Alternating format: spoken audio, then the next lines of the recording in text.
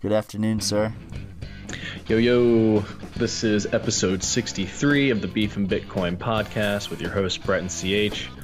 Today's topics, Bottle Pay, one of my favorite Bitcoin applications, is closing its doors. So we're going to talk a little bit about regulation and how that stifles innovation, and specifically Bitcoin innovation.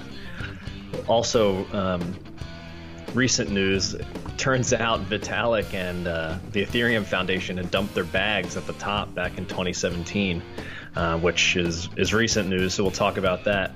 And additionally, the consensus offices in India and one other country, I forget which one, the Philippines are closing their doors, so it looks like the show doesn't always last forever here, and the malinvestment of the crypto space is starting to show itself. But how you doing this week, man? I'm doing good.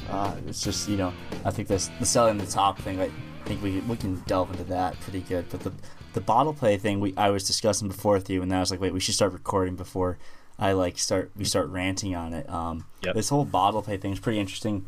They're shutting down basically because of a EU regulation, because it's based out of the United Kingdom, because of KYC AML, which is Know Your Customer and anti-money laundering laws, which in reality are really a giant joke because, as we've seen for the past few decades, large banks, I'm just going to use HSBC, for instance, have laundered hundreds of millions of dollars for cartels and all that comes out of it is they get a slap on the wrist. No one goes to jail, no one gets in trouble, no one gets fired, and things go on. Cartels had, in Mexico, their HSBC branch had specific, windows where the cartel could put briefcases through so they could put their money, into the bank, and obviously it would get laundered. Again, and then as you and I were discussing, people were sending, pennies, if not a few bucks at most, over this bottle pay service, and it's what do you think they're gonna buy a nuclear weapon with $3? Come on, it's a joke. Yeah, I mean, it's absolutely ridiculous, and it's funny to see how the same business models are changing over time and adopting newer technology. So just for those that don't know, Bottle Pay was basically just a tipping service that runs over social media. So if you were on Twitter and somebody said something witty or whatever, you could say, Bottle Pay, send person A 100 sats, and it would go ahead and allocate 100 sats to them from your Lightning wallet, and Bottle Pay ran everything custodially, so they were taking care of all the back end functions.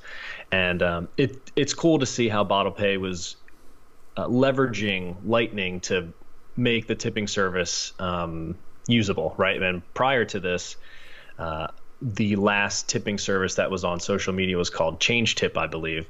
The difference was that it was all on chain. Now, that didn't matter back in the day because Bitcoin wasn't worth anything, and the transaction fees, nobody was really thinking about it. It was pennies at most, even less than that.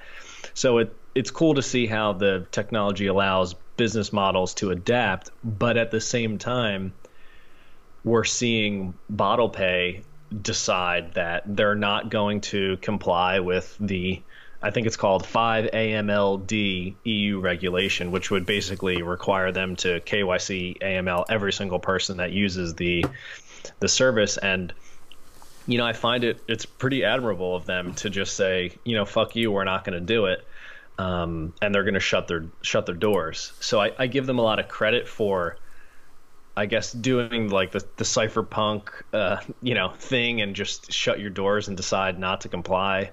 Whether or not that was the best idea, that I'm sure they could have changed jurisdictions, but I mean the KYC AML is really starting to creep into things here, and I think it's important to bring up just the topic how regulation will always stifle innovation, regardless if it's around Bitcoin, regardless if it's around energy production or just businesses in general. It really, really gets in the way of creating new businesses because it raises the cost to do business, right? How much was it going to cost Bottle Pay to KYC AML every single person? It's just it's impossible. Yeah.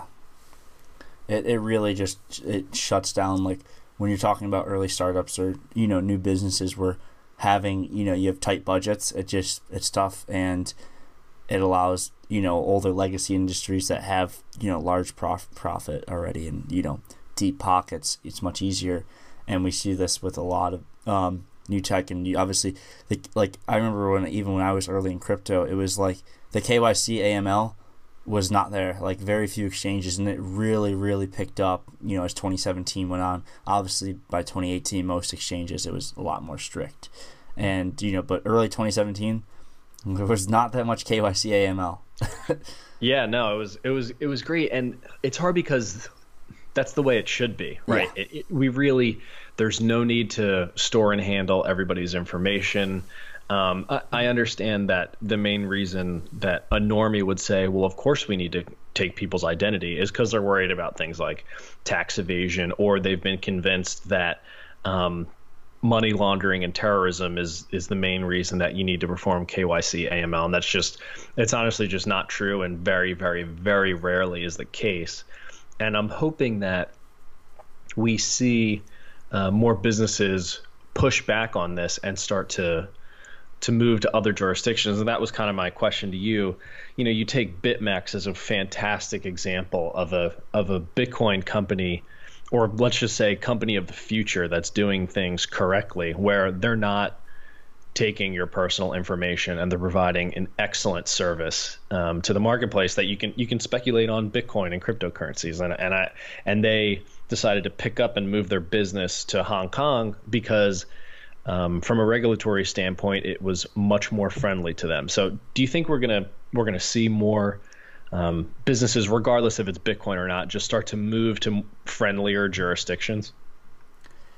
It's inevitable, and we see it with the smaller countries, like Gibraltar, a lot of the Bahamas, Puerto Rico is a perfect example. A lot of people who did really well in crypto moved to Puerto Rico, at the end of 2017, 2018, for reasons of taxes and other things, and just the friendliness of regulation. And I'm sure there's other small countries that I'm not thinking of on the tip of my tongue. Malta, that just are tiny, where it kind of empowers them to get ahead of the curve here, be like, okay, we're a small body, let's move ahead of these larger countries that are going to take years and years and years to come around to this. Right. Because what it is it's internet money, and obviously the internet is huge now, and it is everything we do, and without the internet, everything we do right now would stop. It would halt. I couldn't imagine if, like, the internet, I don't even know. It's true. Like, if the internet wasn't working for a day in the US, it would be sheer chaos. Insta models would probably be hanging themselves. There'd be no business going on. It would be all over.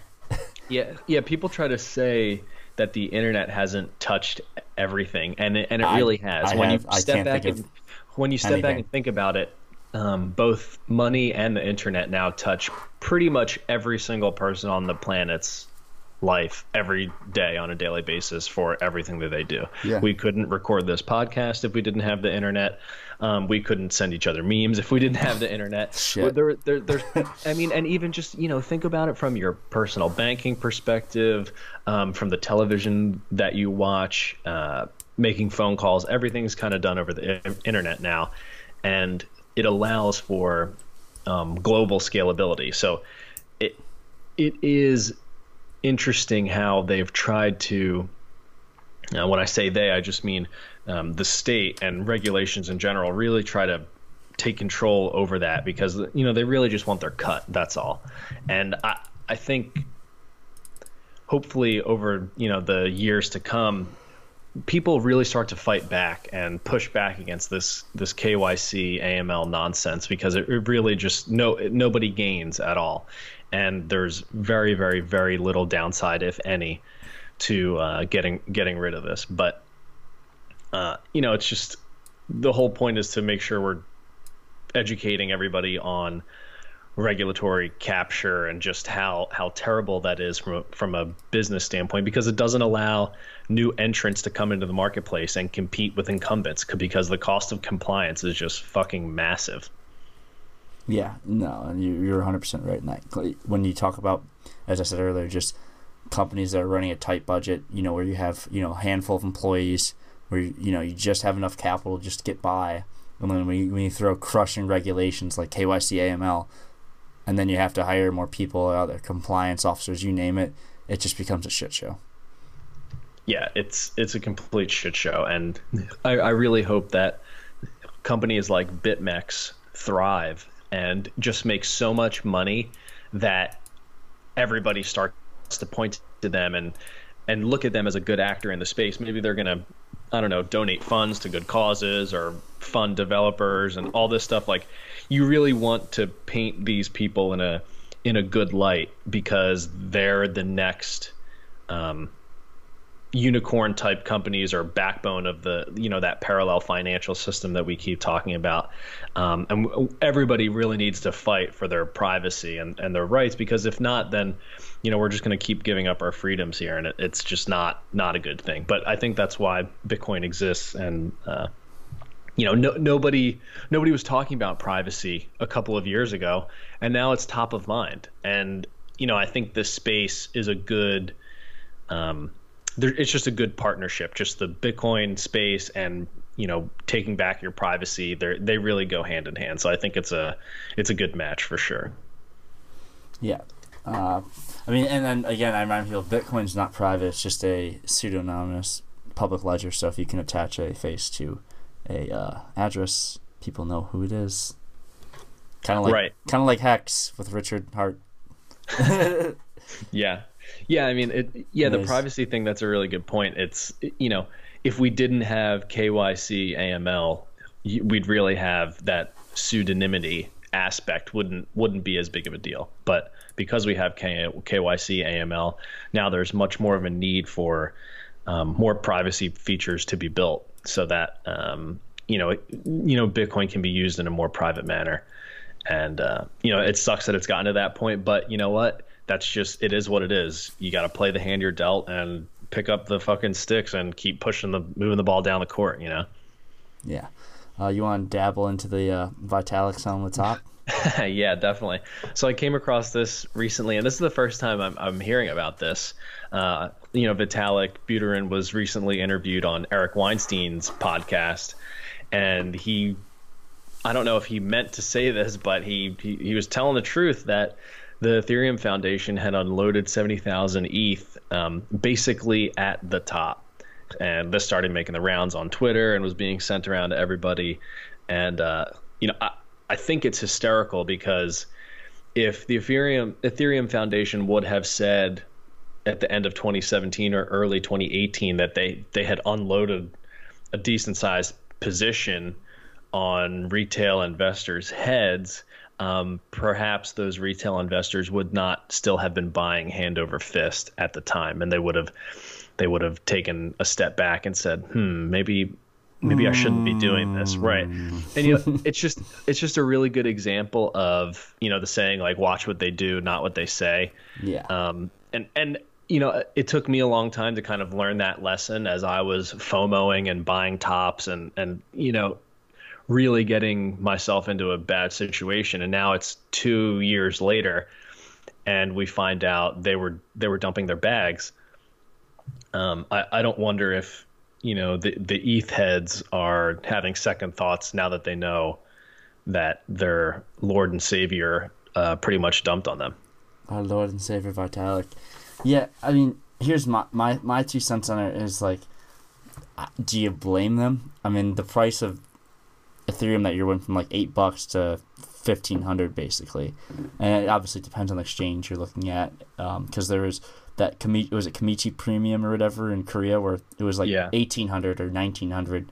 But anyways, I don't think you can blame them. I think for them to do it, whether you agree or disagree, as a business, it's a smart thing to do. They need I think everyone who, like, when you talk about ICOs or businesses that were in crypto, who held crypto, from, whatever their starting point was in 2017 or 2016 and rode at the top and didn't sell shit was a terrible idea.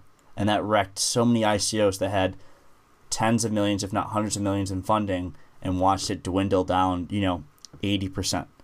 Instead of just sitting in fiat, because sitting in fiat, you're going to miss out. I remember everyone bitching about that, like, oh, you're going to miss out, and it's like, no, you're going to sit in something that isn't going to lose 85% of its value over the next 300 days. Right. No, it's a good point. And, you know, on one hand, I bring it up because I like trashing Ethereum, but on the other hand, you're absolutely correct. You cannot blame anybody for, making a profit. And the only thing I think that frustrates me as someone who was very new to the space at the time is I think I would have enjoyed a little transparency there. Like I would have. I think if we'd known Vitalik dumped fucking 30 million in Ethereum, they'd be like, dump everything. Dump every ERC20 token you own. Yeah, things would have been much, much different. And, it's important to also remember, we were just talking about regulation. We don't need any additional regulation to learn from these mistakes. People learn a financial lesson and they can choose not to get burned the next time around. So you and I might be telling the people who are coming into the space the next time around, you better be really careful because people will dump their bags on you. So, we don't need any additional regulation to protect the consumer. That's just a big joke. It very rarely, if ever, protects the consumer. I mean, people are allowed to go and spend millions of dollars on lottery tickets and never win. So, there you go. That's a perfect example.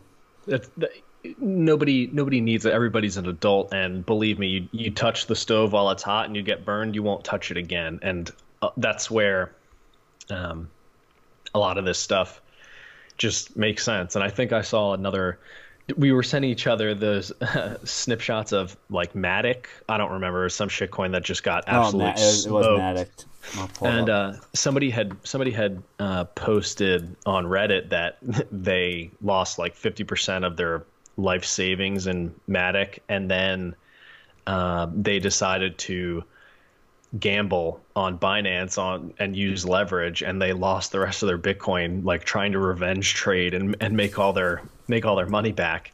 And now they basically have nothing. And revenge trading does not work. Yeah, no, revenge trading doesn't work. And I think it's a good thing to touch on very quickly that a lot of people who get into this and get the excitement of trading will end up doing something like this because it just gets way too emotional for them.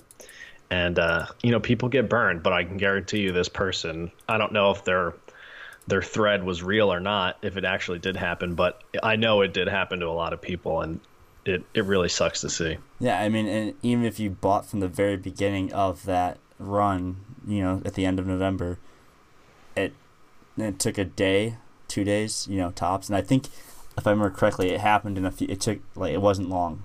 Like, the reason it shows like 2 daily candlesticks is because it happened right at the end of one daily candlestick.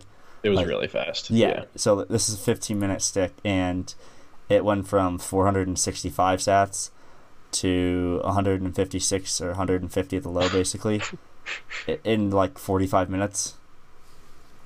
Something like that, That's insane. Yeah. Yeah, no, that's absolutely mind-boggling. That's, losing over 60% of its value in less than an hour.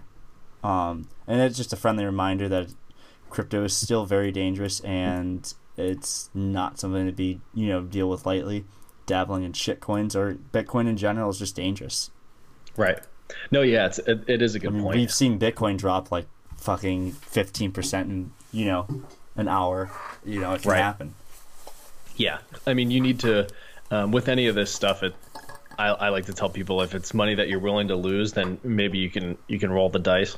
I don't think about that as much from a Bitcoin perspective, just since it's been a few years now for me, and I think I've learned a lot. So I consider it like a very long-term savings vehicle. But at the same time, there could be a catastrophic bug. It could go to zero by the time I wake up tomorrow, and like, you need to be willing to live with that. And I'm pretty sure I've made peace with that in the low probability scenario that does happen. But everybody has to come to their own terms with that. And with the shitcoin stuff, I've seen and know too many people who have really gotten burned, who thought that they were an oracle of like calling the next big things, and they just really lost their shit. Live by the sword, die by the sword, as we spoke about last podcast. yeah, exactly. Oh man, it's one of those things again. It's like, the future here is just so hard to predict because there's so many, as we talked about last podcast, it feels like everything's converging on this point.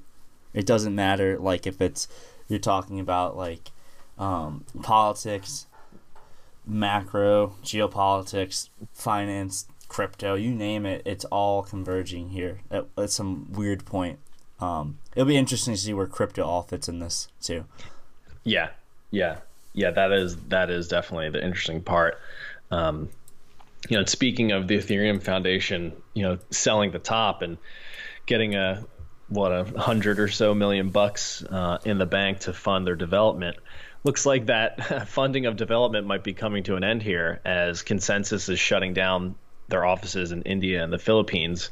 While I don't think this is humongous news, I think it's just another puzzle piece to the big puzzle that you and I have been talking about over the last year, and just how the malinvestment spreads in times of easy money. And Consensus made a shitload of easy money after pre-mining a coin, giving themselves a shitload of it and then dumping their bags on retail.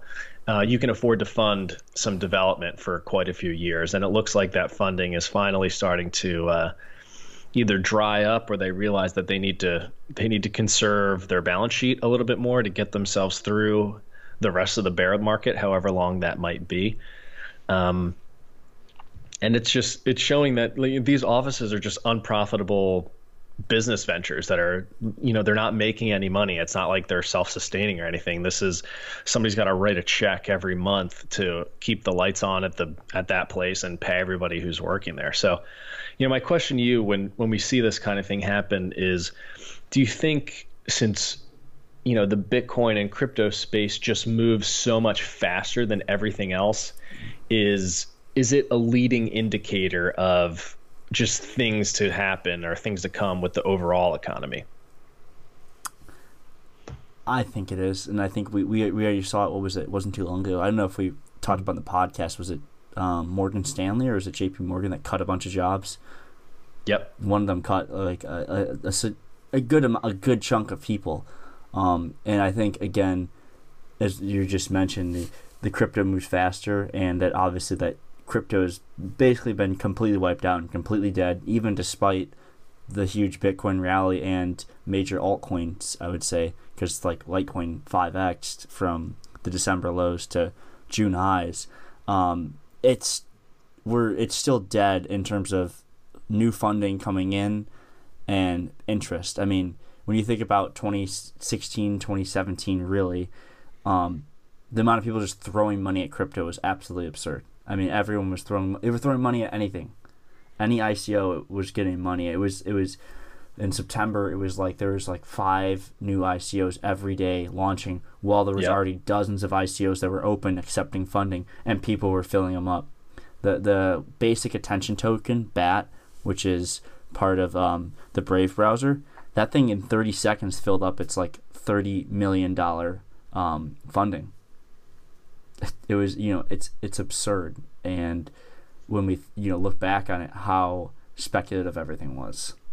I mean, I'm guilty. I was like, holy shit, and I think when we get close to the top, I started to realize that this wasn't, gonna stay around. But even like in the summer of 2017 and even into the early fall, it was like, holy shit, this is actually gonna happen. And yeah. No, yeah, you're right. I underestimated how quickly the space would move, and I overestimated the adoption of just Bitcoin in general with the rest of the market and everything else. And it's so cyclical, and it's so emotionally driven that and you and I always talk about price driving adoption, but it's never been more true when you take a step back and look at the qualitative emotional state of everybody in the space. Nobody's talking about Bitcoin anymore. It's dead, even though it's up 100% from the lows of the year. Nobody gives a shit. It's the best performing asset of the last decade and has the highest Sharpe ratio of any asset class. Nobody gives a shit. Like it doesn't even matter to anybody. It might matter to you and me, but nobody else really cares, and rightfully so. Maybe they shouldn't, because it's not big enough for them to be interested enough to put their career on the line to say, maybe we should have a very small allocation of Bitcoin in our portfolio. And financial advisors are recommending to their baby boomer clients to put Bitcoin in their portfolio. It's just not going to happen. And emotionally, I can see it just from running some of the social media pages and stuff like that. It's very dead right now. But that also makes me really bullish because there's a lot more technological things that are happening in the background and businesses being built up that will help fuel us come next bull market. Like take Cash App as an example. I don't think we're going to have to worry about onboarding new people into the system because Cash App's already humongous. As easy as it gets. I mean, you and I remember trying to help friends and family sign up for Coinbase or anything else, and you just couldn't get on. And now you're going to be able to onboard millions of people without any hesitation this next time around. So that's where I get really excited because things can get crazy pretty fast. Yeah, I remember trying to even Coinbase obviously is the easiest option, but I told people to avoid it because of the fees and other things among that. And so I would I'd tell people to go use Bitstamp because I liked Bitstamp a lot, and especially towards the only downside of Bitstamp was if you're in the U.S., it's international, so funding it was tough, and if you used a debit card or credit card to buy, the fees were pretty high. So, but I liked Bitstamp, and still, it's I know how to navigate Exchange and go place an order, but for the average person, that was a nightmare. And it didn't take much effort, but people didn't want to do it.